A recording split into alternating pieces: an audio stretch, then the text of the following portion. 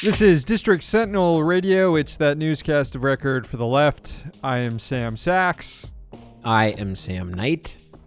We are broadcasting out of Pisstown, a rainy, cold Pisstown, Washington, D.C. Check out the website, districtsentinel.com. Check out the Patreon, patreon.com/District Sentinel. We're going to read some haiku later in the show for our new subscribers.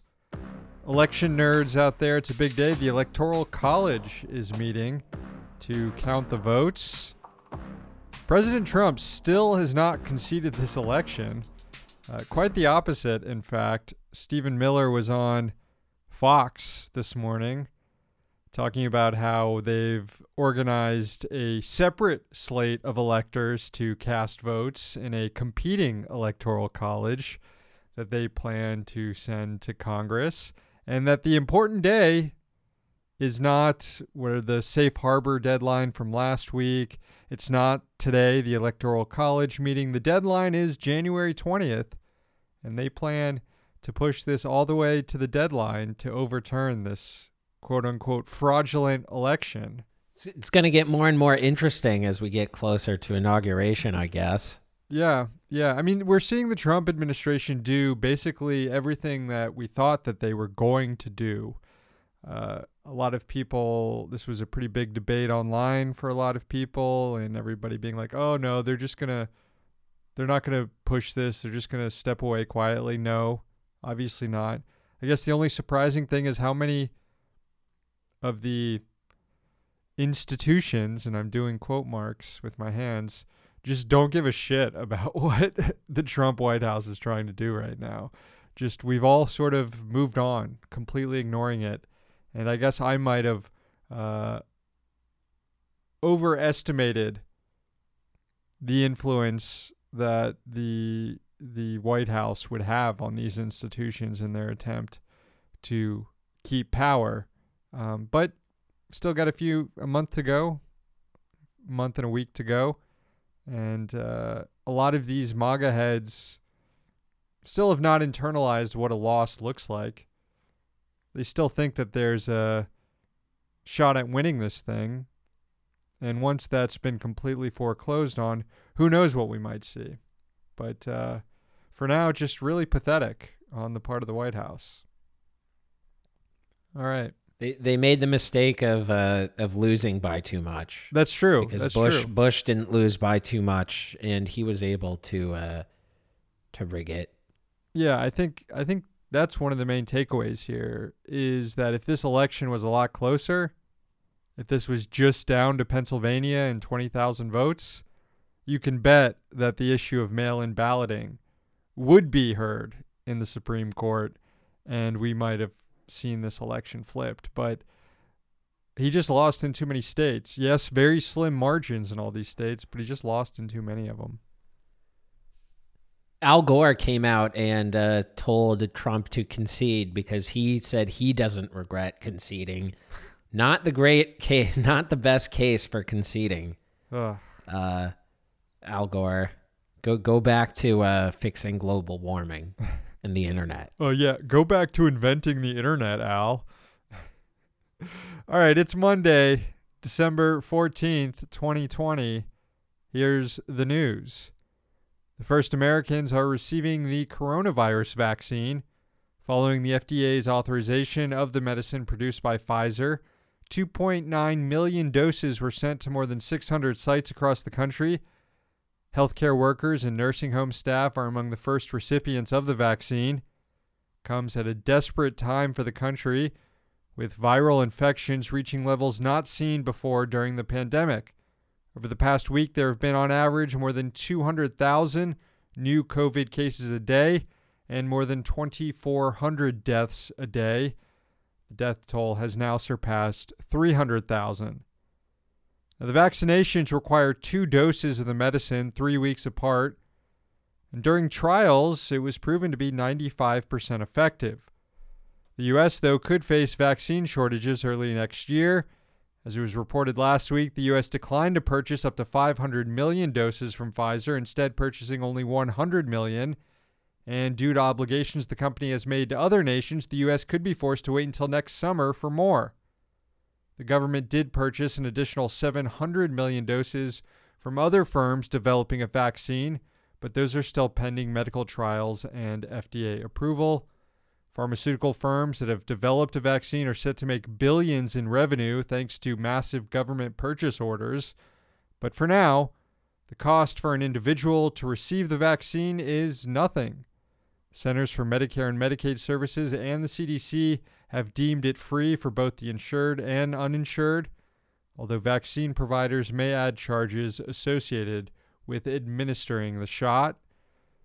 Sam, we're probably still a few months out from this, but what's the first thing you're going to do when the pandemic is over? Well, one thing I'm going to do is renew my driver's license because it just expired.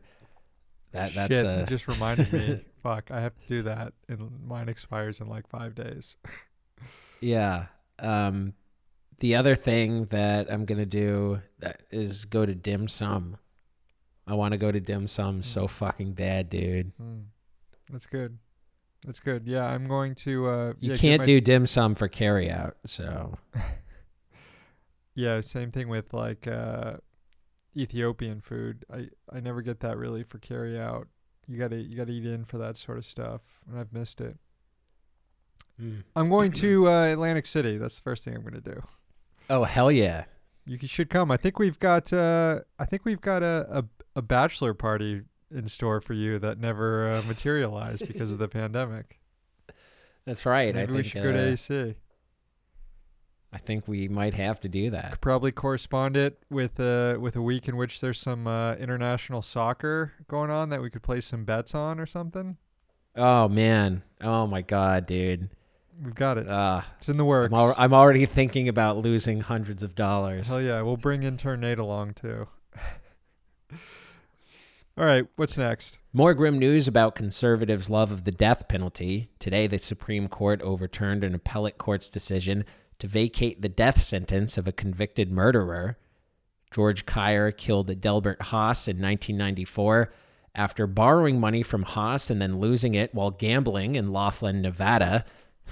Kind of ominous considering what we had just talked about. Yikes. After being sentenced to death, Kyer claimed that his counsel was ineffective because it didn't investigate mitigating circumstances, such as his numerous physical and mental health problems. The Ninth Circuit agreed, striking down Kyer's death sentence.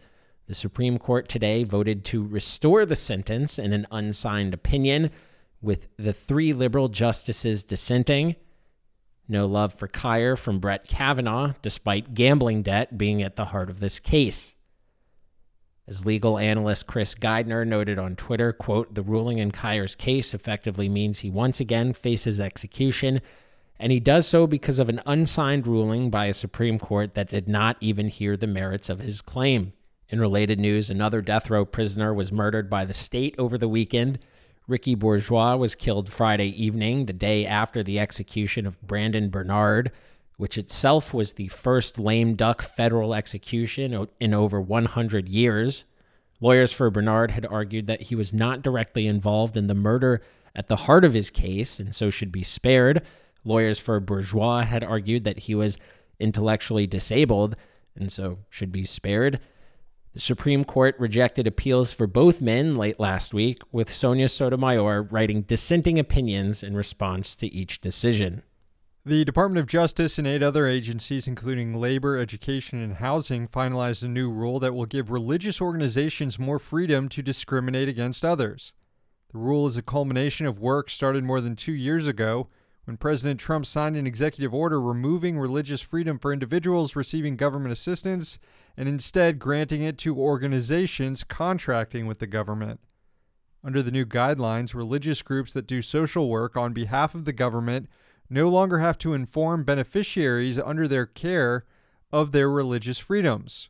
For example, if someone is receiving help through a church, they no longer have to be informed that they don't actually have to attend services to receive care. Religious groups are also no longer required to refer people who object to their practices to other outfits that offer the same services. Civil rights groups have long warned that the rule would open the door to even more discrimination of LGBTQ folks. under the banner of, quote, religious freedom. The Department of Health and Human Services has also implemented the new rule.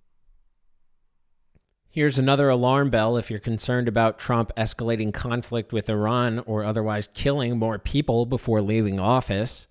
Today, Secretary of State Mike Pompeo spoke to his counterpart from Saudi Arabia, Foreign Minister Faisal bin Farhan al Saud. The State Department said that the two men discussed, quote, efforts to overcome divisions between Gulf countries needed to deter Iran's aggressive acts in the region and the mutual determination to achieve an inclusive political solution to the conflict in Yemen, end of quote. Since 2015, Saudi Arabia and the United Arab Emirates have led a brutal war in Yemen that has killed thousands of civilians in airstrikes alone, while putting millions of others at the risk of famine through blockades. The Gulf countries invaded Yemen with the U.S. government's blessing after accusing Iran of meddling in Yemeni politics through the Houthi uprising. If the Trump administration's past approach to foreign affairs is any indication, that could mean we might see even more unspeakable violence against Yemenis in the near future in an attempt to get things done. As to what the divisions between Gulf countries might be, Turkish state media noted that the UAE backs a secessionist movement in Yemen called the Southern Transitional Council. The Saudis have no interest in breaking up the country.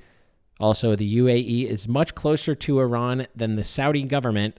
The Emiratis and Iranians are among each other's top trading partners. An autopsy report on the disastrous Iowa Democratic caucus earlier this year assigns much of the blame for the debacle on the National Democratic Party. In case you forgot what happened that night, despite a clear victory for Bernie Sanders in terms of raw caucus vote totals, the app contracted by the Democratic National Committee to tabulate the results failed. Also, the phone lines for precinct committee chairs got jammed, preventing the vote total from being transmitted. Pete Buttigieg declared victory, and we never really got an answer to who actually won the contest. According to the autopsy, the DNC required the tech and consulting firm Shadow to custom make its app for counting caucus results so that the DNC could have real-time access to the votes as they were being counted. This was done over the head of the Iowa Democratic Party, which had its own app to count the results, which didn't fail that night. After the Shadow app went bust and started reporting wrong numbers, the DNC blocked the state party from releasing its results, further delaying the reporting of Iowa numbers. Interesting thing about this audit, which was conducted by the former Attorney General of Iowa, Bonnie Campbell, the DNC just refused to participate in it. Not a single representative from the organization sat down to be interviewed by the lawyers conducting the inquiry. Thanks to Shadow producer Matt for flagging this one. The Department of Homeland Security proposed a rule today that would enable the agency to be even more secretive while spying on people. DHS said they want to exempt counterintelligence records from the Privacy Act. Counterintelligence is often associated with espionage conducted on behalf of foreign governments, but DHS made clear that its operations are much broader than that. In filings published in today's Federal Register, the agency noted that its definition of foreign intelligence entities includes, quote, non-state organizations or persons that conduct intelligence activities to acquire information about the United States. That's an incredibly amorphous definition that could include sensitive information about private citizens, activists, and organizers, both in the U.S. and abroad. Recall that the Trump administration has considered immigration activists and anti-fascists to be criminal threats and threats to national security. The Privacy Act puts several checks on the use of personal information collected by federal agencies. It also entitles an individual to information that government agencies have collected about said individual. DHS said this shouldn't apply to its counterintelligence records to, quote, preclude subjects of these activities from frustrating these processes, referring to law enforcement, counterintelligence, and intelligence gathering. And finally, today, a win for the post-left dipshits and their reactionary friends. The U.S. State Department is in full compliance with an executive order banning racial sensitivity training. You might remember that back in September, President Trump issued a directive at the behest of conservative op-ed writers and weirdos on Twitter like Glenn Greenwald that prohibits the federal government and any contracting firms from engaging in workplace training that focuses on racial sensitivity or otherwise casts the U.S. in a negative light, like discussions on structural racism. State Department IG released a report on Wednesday finding that the State Department had conducted audits on all its workforce training procedures and those of its contractors and is in full compliance with the executive order. At last, finally, something has been done to squash what is truly haunting this nation, the specter of the 1619 Project. That music means the newscast is over and time to move on to the poetry portion of the show where we read haiku for all our new subscribers over at patreon.com/District Sentinel. $5 a month to get access to all our bonus content.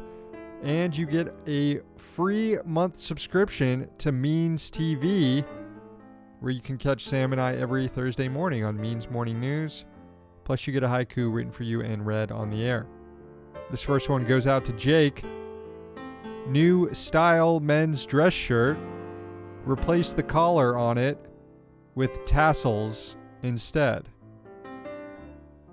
Thank you, Jake. This is for Anthony. This year, give yourself the gift of the sunflower. Some tasty ass seeds. Thank you, Anthony. Finally, this is for Brendan.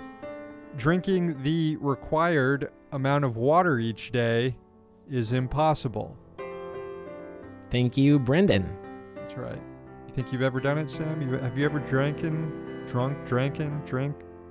the allotted, the prescribed amount of water each day? You think you've ever accomplished it? Maybe when I was in tip-top shape, when I was on the varsity soccer team, but... How much water is in coffee? There's a good amount there. I mean, if you're drinking 8 cups of coffee a day.